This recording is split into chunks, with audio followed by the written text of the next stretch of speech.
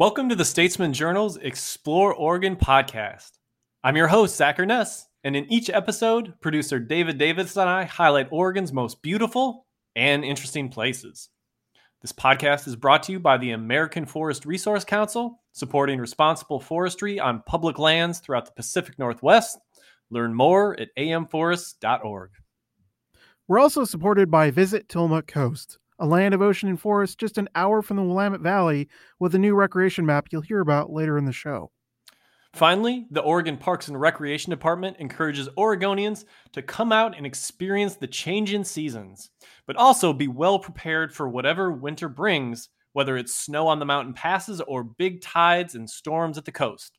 Watch the weather and know what to expect.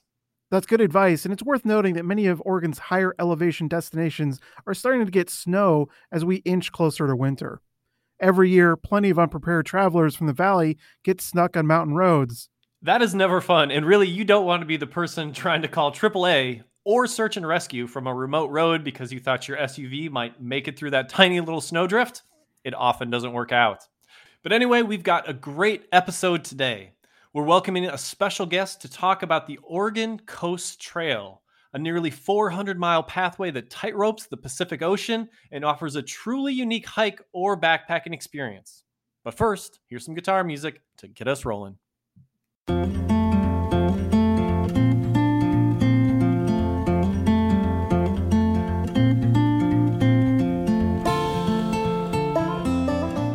All right, in this edition, we are welcoming a good friend of mine onto the show for the first time. Bonnie Henderson is the author of fantastic books about everything from the Cascadia earthquake to multiple guidebooks. We actually co-authored a hiking book together about the best hikes for kids in Oregon a few years ago, and that was a lot of fun. But today she is here to talk about her newest book, Hiking the Oregon Coast Trail, 400 miles from the Columbia River to California. Bonnie, thanks for being here. Thanks for having me, Zach. All right, so in this podcast, Bonnie and I are going to talk about the experience of hiking and backpacking the Oregon Coast Trail. In the first half, we'll cover the things that make the trail unique, all the things you need to know to plan a trip on it. In the second half, she'll talk about her 5 favorite overnight segments, some of the best places for maybe doing a few nights instead of the whole thing at once. Sound like a plan? Perfect. Okay, so to start, can you kind of sum up the trail for us? I mean, it's obviously a long pathway along the ocean, but when you're on it, where's it taking you? What are you seeing? And what's the overall experience? Well, I mean, for one thing, it's 400 miles long, and half of it is just walking on the beach. In between are these beautiful headland hikes through the forest. You cross rivers. You sometimes have to wade rivers, maybe get a boat ferry. You would think that there would be sort of a similarity in all the scenery, but it changes constantly. One of the things I love about it is you can turn around and see these blue headlands kind of fading behind you, and you realize, I hiked that whole thing. You can and look ahead. I mean, you can sort of see where you went and where you're going. I will say it's not easy. It's not yet a great family hike because there are limited campsites. So it can require some long days of hiking, but it's a fantastic experience for anybody who likes long distance hiking. So what's your experience on the Oregon Coast Trail? What makes it special enough to devote an entire book to just one pathway? Because you've done a bunch of guidebooks, covered a lot of ground. This one, I mean, you're speaking specifically about one trail. So what makes this one trail worth a whole book? I've hiked it multiple times, and I've day hiked all the little sections many, many times. And I think from doing that and seeing those little Oregon Coast Trail signs, it just really spoke to me. I really want to just do the whole thing end to end. Some people are drawn to long distance hiking. I'm one of them. So if you are, this is a thing to consider. The thing about the book is it's also complicated. It's a complicated trail. If you don't know what you're doing, you're going to end up hiking on 101 way too much. It's not always obvious where you get off the beach, where you get back on the beach. There are issues with water, with where you can camp. So it is kind of complicated, and that's why I want to do the book, to make it more accessible to more people. Yeah, I mean, I'm going to ask you a few more details about this later, but I wrote about this a few years ago, and I think the way we described it was like an unfinished gem. Like the scenery is top notch, and there are segments that are just, I mean, world class, but it's kind of a mishmash, and it's not like the perfectly organized, laid out pathway that it might be in the future. I think that's a great description.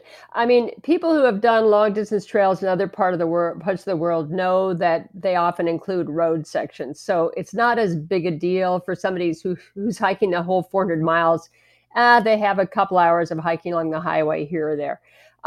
But if you're just doing a section hike, you don't really want to be on the highway. So you kind of need to know what you're doing.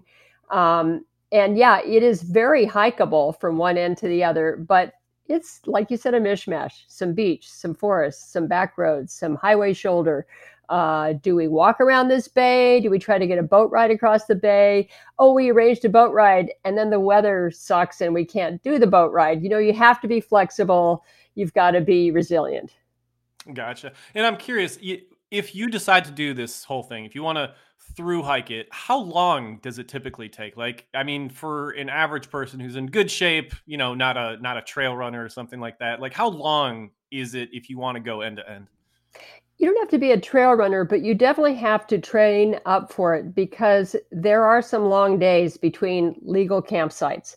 You will be hiking some long days. And as a result, you're going to do this trail in less than a month. You're going to do it maybe in 3 weeks. Some people, if you're just coming off the Pacific Crest Trail and you're used to hiking 25 miles a day, you'll do it even faster. But figure 15 miles, 10 to 20 miles a day, around 15 miles a day. So it'll take you less than a month. Cool. All right. Well, jumping back in time a little bit, do you know why the Oregon Coast Trail was built in the first place? Was it a precursor to 101, or what's the history there?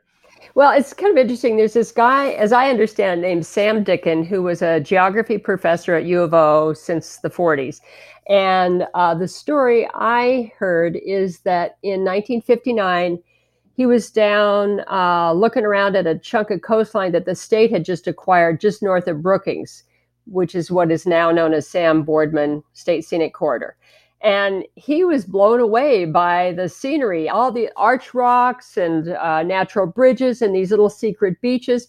But nobody had seen them because it's a very short distance from the highway to the shoreline, but it's all forested and there were no trails. And he's like, we need to put trails in here. This would make a great place to hike. It was his idea to string it all together.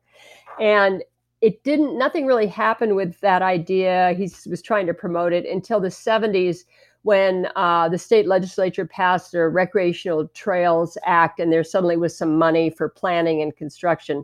The state, as I understand it, declared the trail hikeable in 1988. But as you pointed out, it's still not done. It's still a work in progress. Gotcha. So this is modern because some of those longer trails, a lot of them actually, like the Rogue River Trail, are like old, packing trails or gold mining trails or timber trails and stuff like this. But this was actually built for recreation and fairly recently. Interesting. Yeah, absolutely. But the other thing is that sandy beach has been the highway that people have used to go north and south along the Oregon coast for literally thousands of years. So it's sort of taking that and then adding some of those trails over the headlands were built during the Depression by CCC, crews. So it's all kinds of different things put together, but it really wasn't a thing to hike until the 80s at the earliest. Okay. And I wanted you to give me to paint a picture because one thing that's interesting about the Oregon Coast Trail is that, unlike the PCT, the Pacific Crest Trail, for example, which is almost entirely in wilderness, the Oregon Coast Trail gets a lot closer to civilization. So when you're on it, do you have that feeling of I'm out in the wilderness most of the time, or do you really feel the encroachment of civilization on a regular basis, semi-regular basis? How does that feel? It's really interesting, and it's hard to imagine until you do it. First of all, it varies from walking through beaches crowded with people. Last time I did a through hike, we hit Cannon Beach during the sandcastle contest, so it was nothing but people. And then there are other parts where you very we'd be very unlikely to see another person. You start hiking South Abandon, and the further south you get, you will see nobody. So there are some very remote stretches. It just really varies a lot. Okay, so the focus of your book is on overnight trips on the Coast Trail, which I liked a lot because the idea of backpacking this pathway is really appealing. Plus, if you're going to drive all the way out to the coast, why not get your money's worth? But for you, why did you focus on the overnights and the through hiking aspect? What drew you to that side of it? Well, for one thing, anytime you go to the beach, pretty much in Oregon, you're on the Oregon Coast Trail, whether you know it or not. I mean, almost every beach is part of it. Hike on the headland trails, that's part of it. So you don't really need a lot of information about that. But as I was mentioning, when you try stringing it all together, it's complicated. A friend of mine, Connie Soper, has written a book called Exploring the Oregon Coast Trail. And it's she hiked it by doing it as a series of day hikes. And that's a great way to do it too. But when you try to do it as a through hike, then is when you get into the complications. Unlike the Pacific Crest Trail, you can't just crap anywhere you want. You're in a town. There are people around. Water is an issue. I could talk more about that later, but there are a lot of complicating things about it, and it really, you need some help to do it. People have done it for decades now without a guidebook, but more people are using it now, and I wanted to make it easier for them to know how to do it. Yeah, that actually segues right into the next question I had. Are you seeing an increase in the number of people who are backpacking and segment hiking the Oregon Coast Trail? Like, it feels like it's gotten a little bit more attention, especially as the Pacific Crest Trail has gotten way more popular and there's way more people out there. Like, are you seeing an uptick in use on the Coast Trail? Oh, most definitely. So the last time I did a long hike in 2008, 2009, I literally didn't meet any other person who was through hiking. A handful of people who were backpacking segments. 2019, like a decade later, met people from all over the world, all over the country. There were a few days when I didn't meet another through hiker, but most days there are other through hikers out there all the time now. What really changed, I think about 2017, there was kind of a rough year on the Pacific Crest Trail. The snow was really high in the Sierra. And then after that, there were wildfires in Oregon. So Pacific Crest Trail hikers started peeling off and going to the Oregon Coast Trail as something to do while they waited for the snow to melt in the Sierra, that kind of thing. And suddenly there were just tons of people on the Oregon Coast Trail where there had not been any. So there's been a huge uptick. And the thing that really surprised me on my last hike in 2019 was the number of people from overseas. I met people from Ireland, Austria, Germany, New Zealand. I forget where else, but it is better known as a long distance hike by the long distance hiking community overseas or elsewhere in the country than it is, I think, among hikers in Oregon. It's interesting what you mentioned about people like in 2017, people coming out to the coast as opposed to being on the Pacific Crest Trail. And that feels like that's going to keep happening. I mean, look at this summer, quite a lot of wildfire. We had some record-setting amounts of smoke, especially in the southern half of the state. But the coast, it was like this place where you could escape. And, I got out there a few times and it just felt like a world away. It would be 117 degrees in the valley and then 60 degrees out in Newport. And it was so refreshing to get out there. So it feels like this trend of people coming out to this trail might be something that's going to continue. Well, I think so. And you're absolutely right. You don't have issues with snow, knock on wood, we don't have trouble with wildfires. So it's much easier to access in the summer. In fact, the coast has become so crowded, you can't get a parking spot. There's parking all over the highway. The cool thing about the Oregon Coast Trail is people aren't parking. They're not, their carbon footprint is very small. They're very low impact. It's actually a great kind of tourism. That's actually a good point because, I mean, for so many trails like Short Sand Beach or something like that, it's borderline impossible to get a good parking spot at this point. But if you're doing a segment hike or a backpacking trip, you don't need to worry about that. You get to enjoy all the good stuff without, the really frustrating part of trying to find a place to park. Totally. And the good stuff includes not only this great scenery, but stopping for a great microbrew or some really excellent fish and chips, stopping at a whiskey bar. This one hiker I knew who had done the Pacific Crest Trail and then did the OCT, she called it the Coffee Camino because she was stopping for lattes every day. I mean, so you've got all that stuff too. It's a nice combo. You can do it the way you want. I like to tell people it's definitely not a wilderness experience, but it is most definitely an adventure. You can get stuck on a sandbar. If you're not careful, you can end up, you need to wade a river. And if you waited too long, you have to wade it through because the tide has turned. There's a lot of things you got to pay attention to. And I've had some kind of crazy adventures on the Oregon Coast Trail, but it's not a wilderness. It is an adventure. Gotcha. Well, you mentioned, all the things that we should think about. So let's jump into that side of it. So let's talk about how to plan a trip, some of the critical things to know in advance. I think first and foremost, we should talk about season. The Oregon Coast Trail doesn't get buried in snow, like you mentioned. And I do enjoy going to the coast in the dead of winter. But the winter gets pretty crazy out there with, 90 mile per hour winds and, sideways rain and stuff like that. So what do you recommend in terms of a season for the Coast Trail, both for through hiking the entire thing and in segments? Ideally, it's really a mid-June, early June to mid-June through September experience. And not only because the weather is so much better. I mean, the winter, yeah, there's no snow, but you can end up in these big sou'westers where if you were hiking over a headland, trees are falling down. If you're on the beach, you're getting sand-laden wind right in your face. So it's not a great experience weather-wise. The main problem with hiking in the winter is there are rivers that cannot be waded in the winter. About mid-June, historically speaking, the rivers on the coast reach their summer levels. And so if you're going before that, you're going to hit rivers that you literally can't cross, and that in the summer, you just take off your boots and walk across. The South Coast is more of an issue for that because on the North Coast, any of the big rivers, there are bridges you can use to cross. But down the South Coast, there are places where there's no alternative. You have to wade that river. Otherwise, you would be bushwhacking through private land way inland to get to the highway to be able to cross a bridge.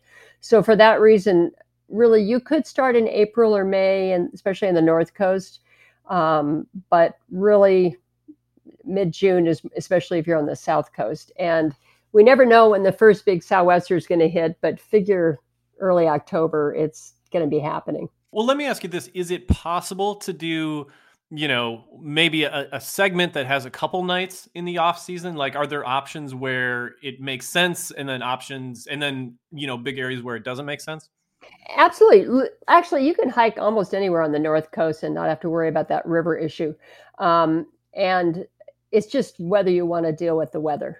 Okay, so I want to talk places about staying overnight. Like we've talked about this a little bit or hinted at it, but because that's part of what makes this trip unique, you can stay in a lodge or in a hotel in some cases, or in a lot of cases, and then camp in some areas. But let's start with lodges. Like, how easy are they to access along the Oregon Coast Trail? Can you realistically have a roof over your head every night, every other night? What's that mix like? Most of the trail you can. Now, there's a big stretch in the Oregon Dunes where it's just it's totally public land and there's no lodging, unless you're willing to hike all the way from a little bit south of Florence down to Winchester Bay, get a boat across and stay in Winchester Bay. So you can hike some long days and do it. The South Coast has even a little more shortage of end-to-end, but especially the Columbia River to Florence. If you're willing to hike kind of longer days, 15, 18 miles in a few places, you can hike end to end. Sure. But I mean, I can imagine a lot of people like having a roof over their head, and you can reduce some weight that way too, right? Yeah, hugely. I mean, once you don't have a stove, a tent, a sleeping bag, a pad, it's a little more appealing to hike a longer distance. And especially if you end up in some crappy weather, it's like, who cares? I'm going to take a hot shower in 2 hours, so it's all good, I can understand the appeal of that, but still, camping seems more fun. That's, probably more up the, outdoors person's alley. But it's also different from the PCT, for example. Like if you're, like you mentioned, you can use the bathroom pretty much anywhere along the Pacific Crest Trail and, camp just about everywhere. But that's not necessarily true on the Oregon Coast Trail. So if you're camping, what are the places where you're allowed to set down your tent? Like how do you figure that out? It's kind of a complicated question. For one thing, I think a lot of people picture hiking the Oregon Coast Trail that they're going to be camping on the beach every night. Not really so. And a lot of people who are doing that don't realize they're actually camping illegally and are lucky to not get busted. There are a lot of places where you can camp on the beach, especially more remote parts, but you're not supposed to camp in front of most cities. It's illegal. And there are some cities that really enforce that. You're not allowed to camp on the beach in front of any state park, whether or not there's a campground in the state park, whatever they call it, whether it's a scenic recreation site or whatever.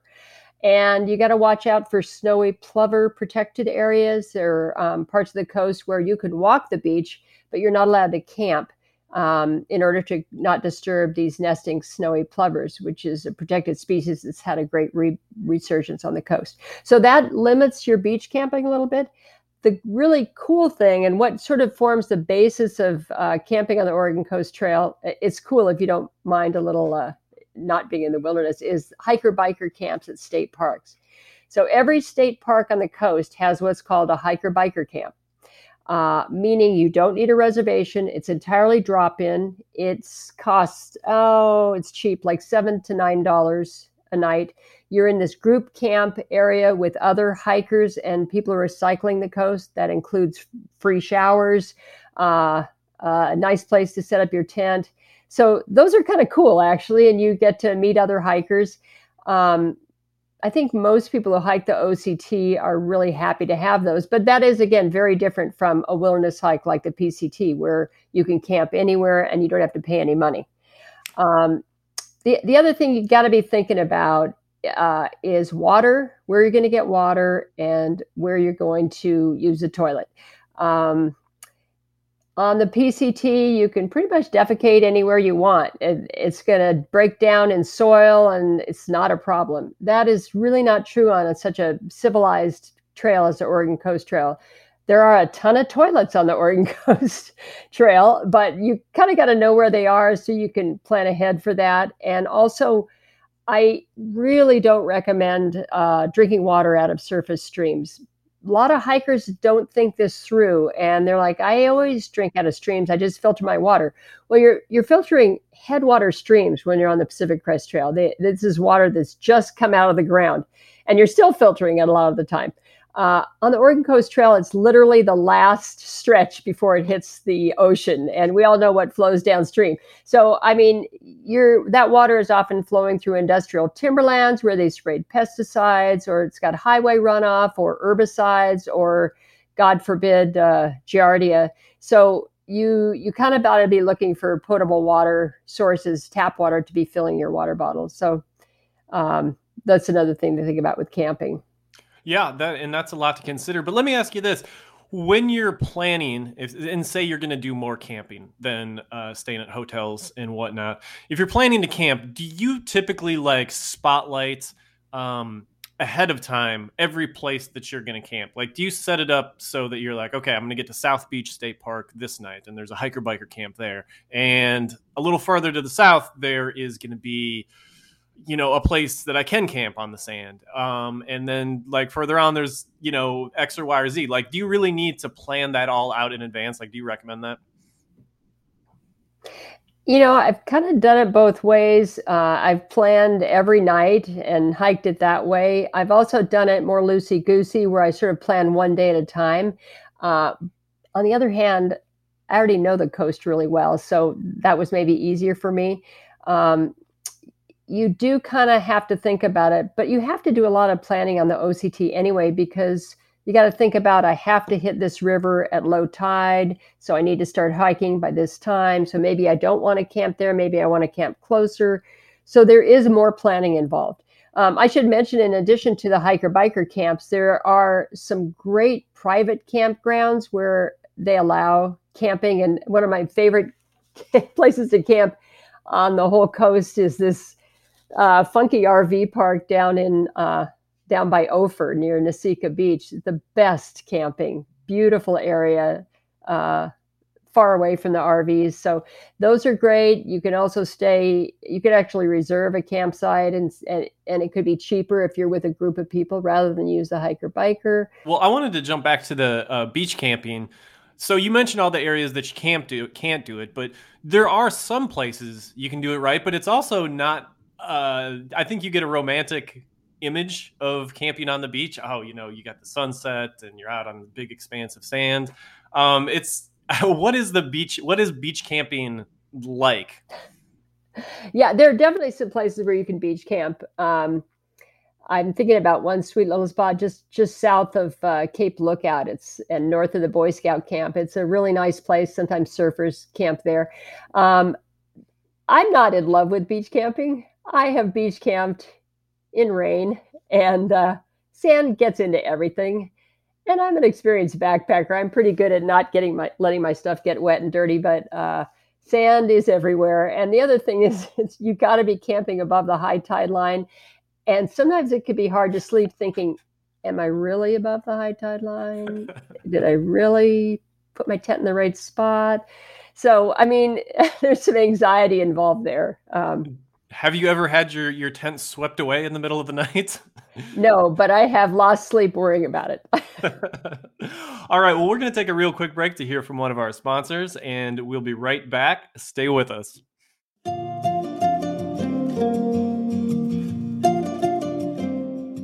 I'm Andy Geisler. I'm a forester at the American Forest Resource Council, and we're proud to sponsor the Explore Oregon podcast. Like you, I love the outdoors. On many days, the forest is my office.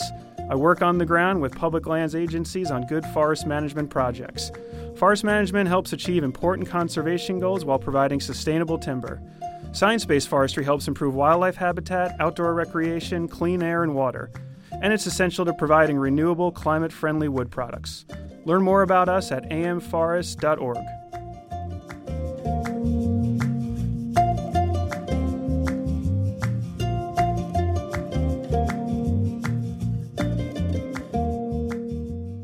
All right, we're back. Okay, in the book, you broke down the trail into 5 different sections. We're going to get into the specifics later, but what are the big differences in these sections? Like, is the trail fundamentally different from north to central to south coast? What are the big differences in what you're going to see and experience?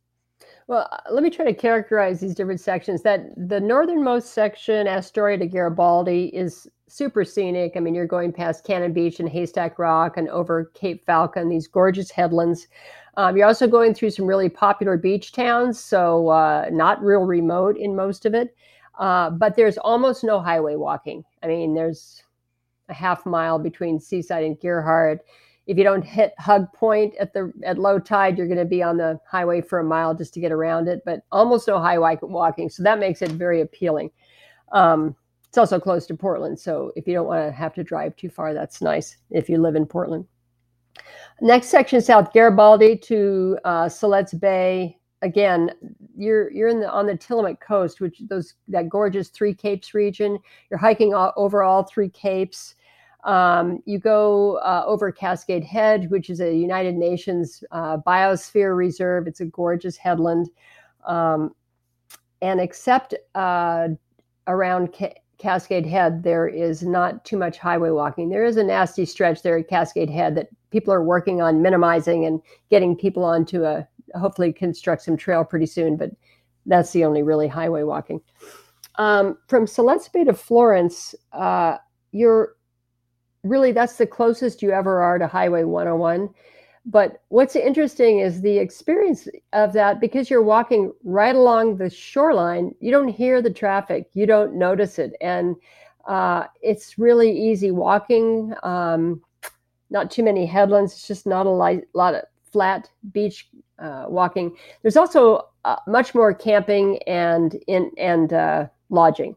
So it's a little easier to not have to have such long days. There is a little highway walking in that stretch, but not too much. Florence to Port Orford, the most remote, I would say. You're in the dunes, which is gorgeous. You're hiking over Cape Blanco and Blacklock Point, which is this really cool remote headland. You're a long way from 101 the whole time. It's great. It's a great stretch for backpacking.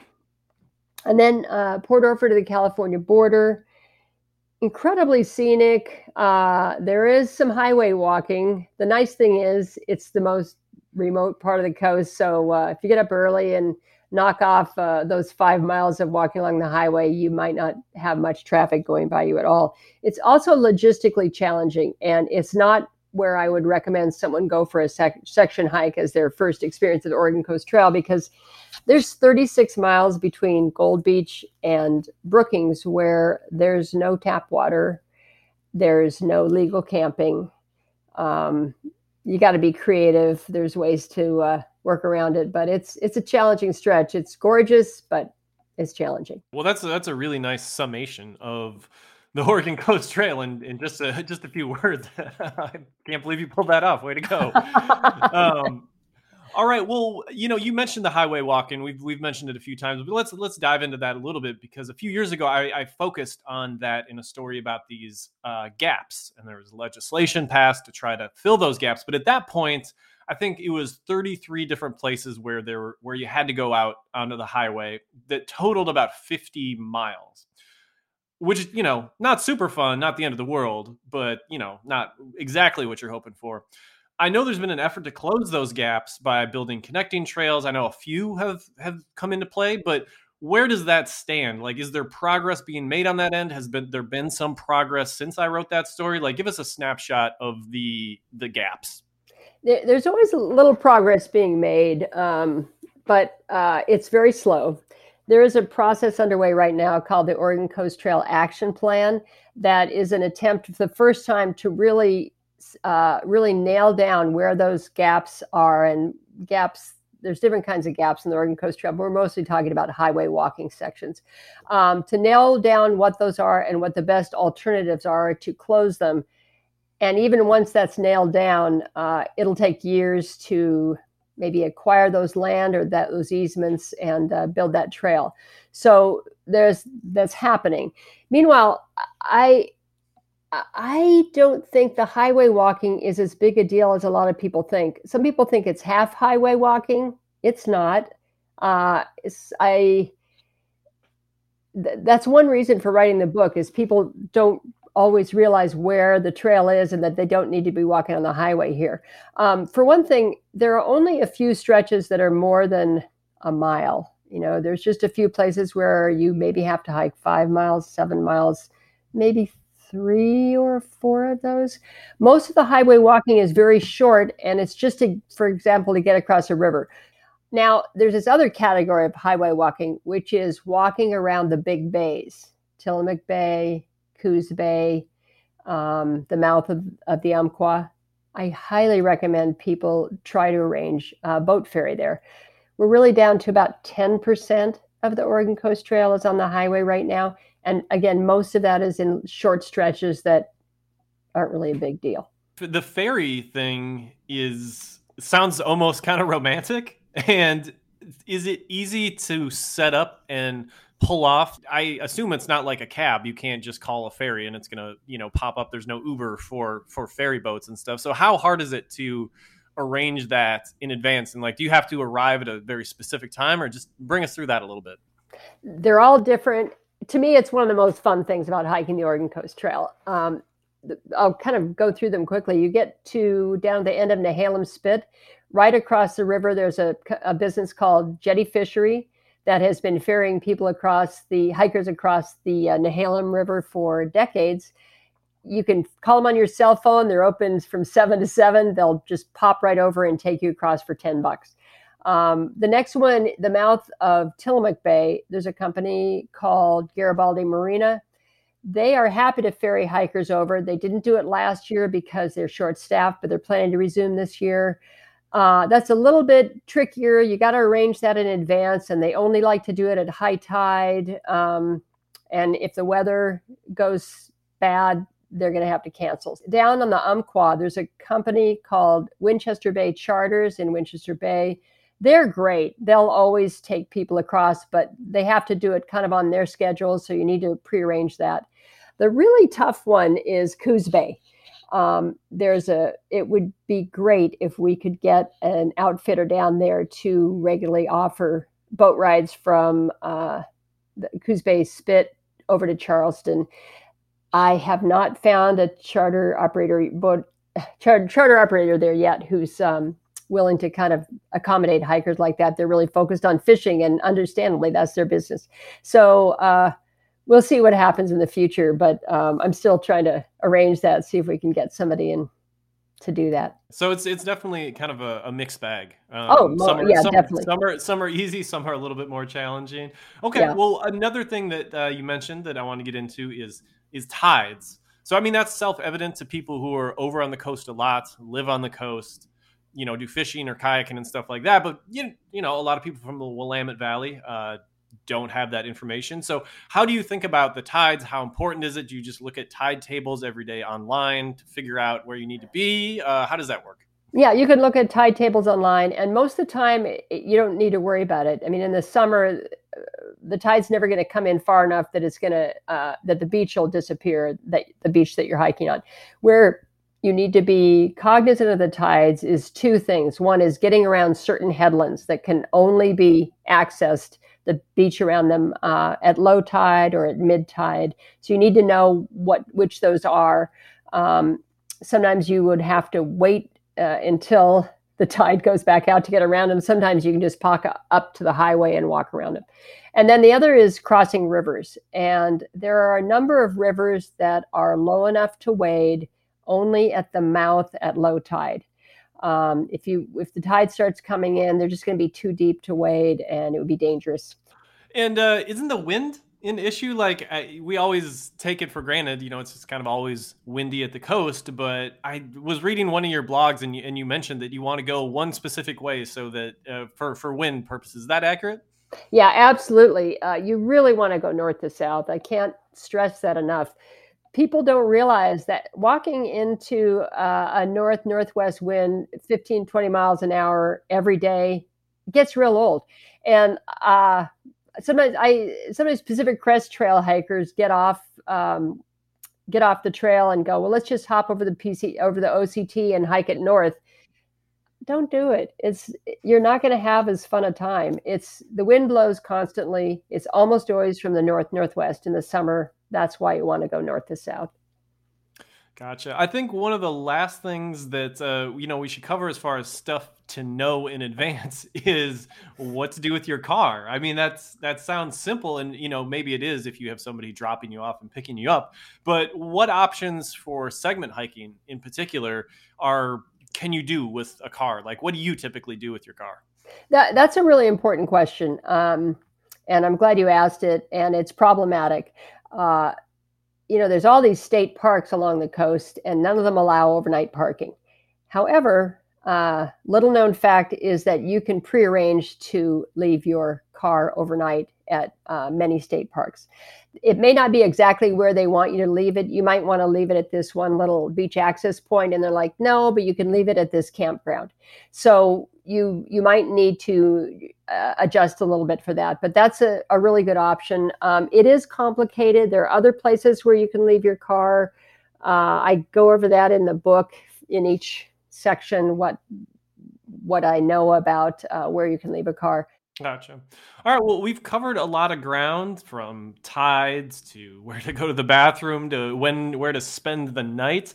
Anything else to know in planning to pull off a shorter or a longer trip? Anything else critical that people need to consider before a segment or a through hike? I really want to stress that being aware of water and toilets thing. One of the things I'm trying to do is start a little network of trail angels. Lots of trail angels on the Pacific Crest Trail who will stop and give people a ride, or allow campers to camp in their backyard in places where there's no And I'd really like to set that up on the Oregon Coast Trail. We'll see how I do. I do suggest people check my website, hikingtheoct.com, because things change. As soon as my book was out, things had changed. There are trails that fall into the ocean. There are new trail sections that come up. There's still a couple of sections on the North Coast that are still closed and maybe for another year or two because of a big windstorm a year ago. So be aware of that. Gotcha. Well, it's still, like you mentioned earlier, it's a relatively new trail. So, these things sort of just take a little bit of time. All right, we're going to take a second break. And when we return, Bonnie is going to talk about her 5 favorite segments on the Oregon Coast Trail from Astoria to the California border. We'll get into the specifics when we come back. All right, our newest sponsor is Visit Tillamook Coast, a land of ocean beach, ancient forest, and a shocking number of beautiful places you might never have heard of, all centered around towns like Manzanita, Pacific City, and Tillamook. This is a beautiful area to visit, and the best way to plan a trip here is by looking at their newly created Trails and Recreation map. The map features 800 different sites, from campgrounds to beaches to hiking trails. My favorite thing about the map is that it breaks down activities into 13 categories. So, say you're looking for a campsite. Just click on the drop-down menu and 22 different campsites appear, and you can get information on each one. If you're looking for a hike or a way to get on the water, the map has 40 different trails and 48 boat ramps, all laid out on an easy-to-navigate digital map. To find the map and get started, visit tillamookcoast.com/recreation-map. All right, we're back. So, Bonnie, you picked 5 of your favorite segment hikes to highlight. So what defines your picks? Are these trips you can do in 1 night, 2 nights, 3 nights? What kind of mix are you gonna give us? What I put together is suggestions for hikes from from 3 to 6 days.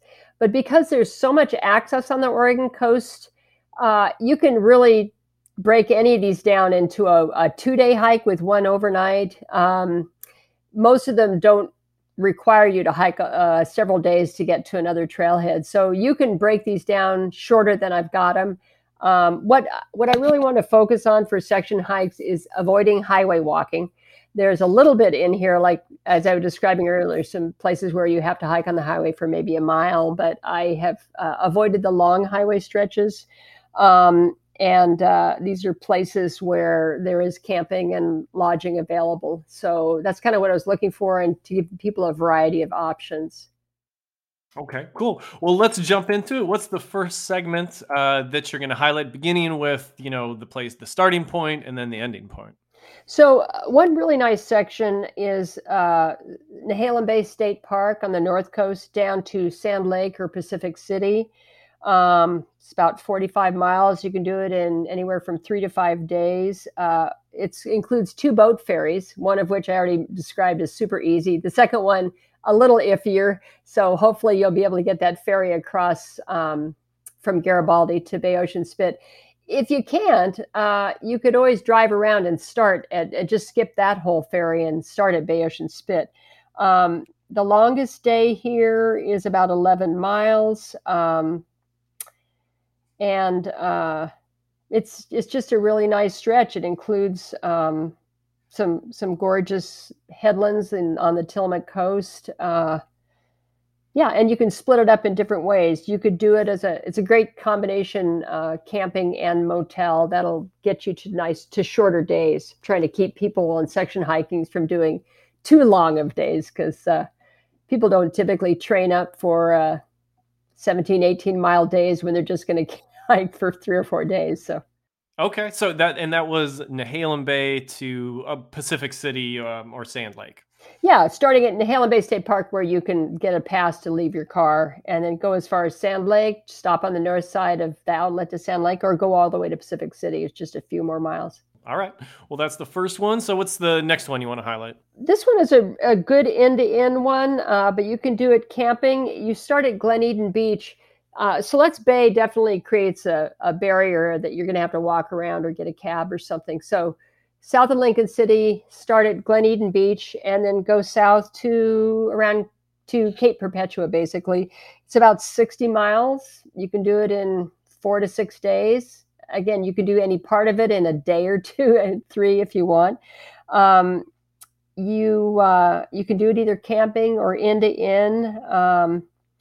You'll have some longer days, so you might want to break a camping trip up with one motel night or that kind of thing. There are a few short highway stretches, but they're no big deal. And you get to walk past Newport, Waldport, Yachas, and up and over Cape Perpetua. So it's a nice variety of experiences. Yeah, that sounds like a combination of really good scenery because, that's kind of our backyard. We know that area pretty well. But you're also, in pretty urban areas. I mean, Newport is almost a large city by Oregon coast standards. Do you really go through the middle of Newport, or how do you do that area? You hardly know it's there. You're on the beach all the way down. Let's see, we're starting at Glen. You're on the beach. When you get to Newport, at the north jetty of the Yaquina, you hike up a little trail to the state park there, hike out to the beginning of the bridge across Newport, hike the bridge, which is a little bit scary because it's got a narrow sidewalk, but it does have a sidewalk. And you get to the end of the bridge, you walk down some stairs, hike out the south jetty, and you're back on the beach. So that's kind of what it's like at Newport, Waldport. Yachats, it's just you're a little bit through town, and then you're back on the trail. But it strikes me that you'd be pretty close to like Rogue Ales. When you're doing that. So, I mean, close. you could just pop off. Like, I've done it. It's a great stopover. Or other places. Yeah, you're just really close to town, and you could stop and get something to eat, get a beer, move along. It's really great. All right. So the third one, where are you bringing us for number 3? So, you could just start at the very start of the trail at the Columbia River and walk to Manzanita, say, or Nehalem Bay State Park. It's a little bit tricky because it's pretty easy to do inn to inn, but expensive. You can stop at Gerhardt, Seaside, Cannon Beach, Arch Cape. You can get an inn or a vacation rental. And but it's a little trickier to do with backpacking because there's some long distances between campsites. Backpackers might consider taking a night in Seaside at the hostel there, which is very cheap. But there's literally no camping from the mouth of the Columbia River to the top of Tillamook Head, no legal camping. So that is tricky for backpacking. But if you're willing to hike some long distance, you can do it. It is really nice in that stretch to stop in Arch Cape because what follows from Arch Cape is a pretty long bunch of hiking over Cape Falcon and then up and over to Neahkahnie Mountain. Sounds good. All right. So I think you've given us 3 or 4. So we got 2 more. What's number 4? Well, you gotta think about hiking in the Oregon dunes. I mean, that's the most. That's where you can go disperse camping anywhere you want in the dunes. Again, the dunes are very sandy, so you gotta pick where you want to camp. But that's just a beautiful place to camp. The one thing you definitely have to think about on the dunes is water.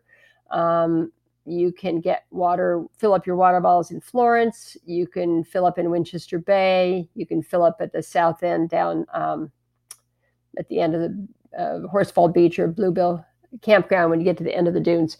But otherwise, you can also detour inland to some campgrounds to get water if you need to. But water is a bit of an issue in that stretch. Otherwise, you could spend as many days as you want hiking in the Oregon dunes. You could do it if you're hardcore in 2 days, walk from Florence down to Winchester Bay, get a boat ride across, and then walk down to Horsefall Beach at the end of basically the dune stretch. But do it in 4 days, do it in 5 days. And again, it's very easy to get a ride across on the Umpqua River to Winchester Bay. A great charter boat company there that makes it real easy. Alternatively, I have also just hiked down there, even on a crappy, cloudy summer day, and waited about an hour before a boater went by, and I flagged him down and just got a ride across. So that's another way to do it. And when you're camping in that section, where do you typically put your tent? Do you find those campgrounds and head into them, or do you have like favorite dispersed spots? And if so, what do the dispersed spots typically look like in the dunes? Okay, I'm going to tell you the best spots as far as I'm concerned. There's an oxbow on Talkenage Creek. It's just about a half-mile inland, I think, off the beach. It's awesome. You wade across the creek, and it's super nice flat camping. Another really good spot is the north end of 3 Mile Lake. You can camp right on the lake shore, kind of tucked in the trees, or you can hike up a little trail and be on this nice flat knoll. That's a great place for camping. It's a little more problematic south of Winchester Bay because there are some restrictions for the snowy plovers. There are also ATVs, sometimes in the dunes, sometimes on the beach, whatever, they do their own thing. You do your thing, just find a flat place to camp. But between Florence and Winchester Bay, there's some really sweet campsites. Nice. All right. Well, for the last pick here, I think you're taking us a little farther south. So what's your fifth and final segment pick on the Oregon Coast Trail? I really like this stretch. If you go from Seven Devils State Recreation Site, which is north of Bandon, and go all the way to Port Orford, great stretch, beautiful stretch. Not easy in all places, but you can do it as kind of a luxury inn-to-inn hike. You can do it backpacking the whole way. It's a really sweet stretch. From Bandon to Flores Lake, you got to cross a river that you've got to get the timing right. And also it's a kind of a rough hike, to be honest. The sand is, it's kind of a slanted beach with very soft sand, and it can be a bit of a trudge toward the end. But you're not going to see another person there. So that's kind of cool. You go over Blacklock Point, which again is very remote. It's owned by the state park system, but there's nothing developed there. It's just a wild, wild place. Cape Blanco is pretty cool. There's a nice hiker-biker camp on it. So I think this is a really cool stretch. There's also a little south of Bandon. You don't have to hike if you're backpacking all the way to Flores Lake, where there is a hiker-biker camp. You can stop and backpack at a little designated bivouac site about 4 miles north of Flores Lake. So a bunch of cool little things about that section. Wow. Well, that is a lot of options. And that's one thing that sticks out about the Oregon Coast Trail is you don't have a shortage. Like, you're not hemmed in by, road access and stuff like that. You can really kind of customize your adventure to whatever you want to do, as long as you do the research. Does that sound about right? Yeah, absolutely. And one of the really cool things that's really helped with wayfinding is if you've been to the coast in the last few years, you've seen these big sort of neon yellow signs with numbers on them. Those are not mileage numbers. They've just, the state has set up the series of markers at beach access points. They're really designed for emergencies. If something happens, you can call 911 and tell them you're near number 60 or number 7, and people know where you are and how to get there. Meanwhile, they're great for wayfinding. Like, okay, leave the beach at number 55, follow a little trail, cross a bridge, get back on the beach. So it's very helpful, and there's just a ton of beach access. I mean, the cool thing about the Oregon Beach Belt, which is a little more than 50 years old now, is not only it made all of the beach up to basically the high tide or the vegetation line public in Oregon, which is not true of our neighbor states, but it also guarantees people access to the beach. We are guaranteed plenty of access to the Oregon coast. So it's one of the things that makes the Oregon Coast Trail work. All right. Well, that seems like a good place to end it. Bonnie Henderson is the author of Hiking the Oregon Coast Trail, 400 miles from the Columbia River to California.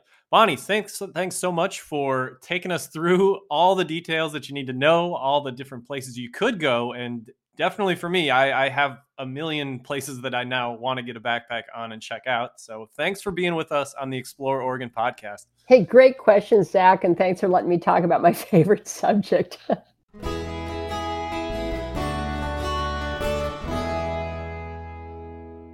Well, that's about all the time we have left in today's show.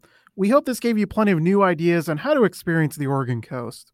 If you like what you heard, check out our back catalog of what is now over 50 episodes featuring Oregon's most beautiful and interesting places at statesmanjournal.com/explore. You'll also find us at Apple Podcasts, Google Play, Stitcher, Spotify, and Amazon Music. We'd once again like to thank our sponsors, beginning with the American Forest Resource Council. AFRC supports responsible forestry on public lands throughout the Pacific Northwest for our environment, for our economy, and for our future. Learn more at amforest.org. We'd also like to thank Visit Tillamook Coast, a great place to plan your outdoor adventure with the help of their new recreation map. And thanks to the Oregon Parks and Recreation Department, which stresses the importance of recreating responsibly and leaving no trace in Oregon's outdoors. Thanks for listening, and we hope you'll join us on the next edition of the Explore Oregon podcast.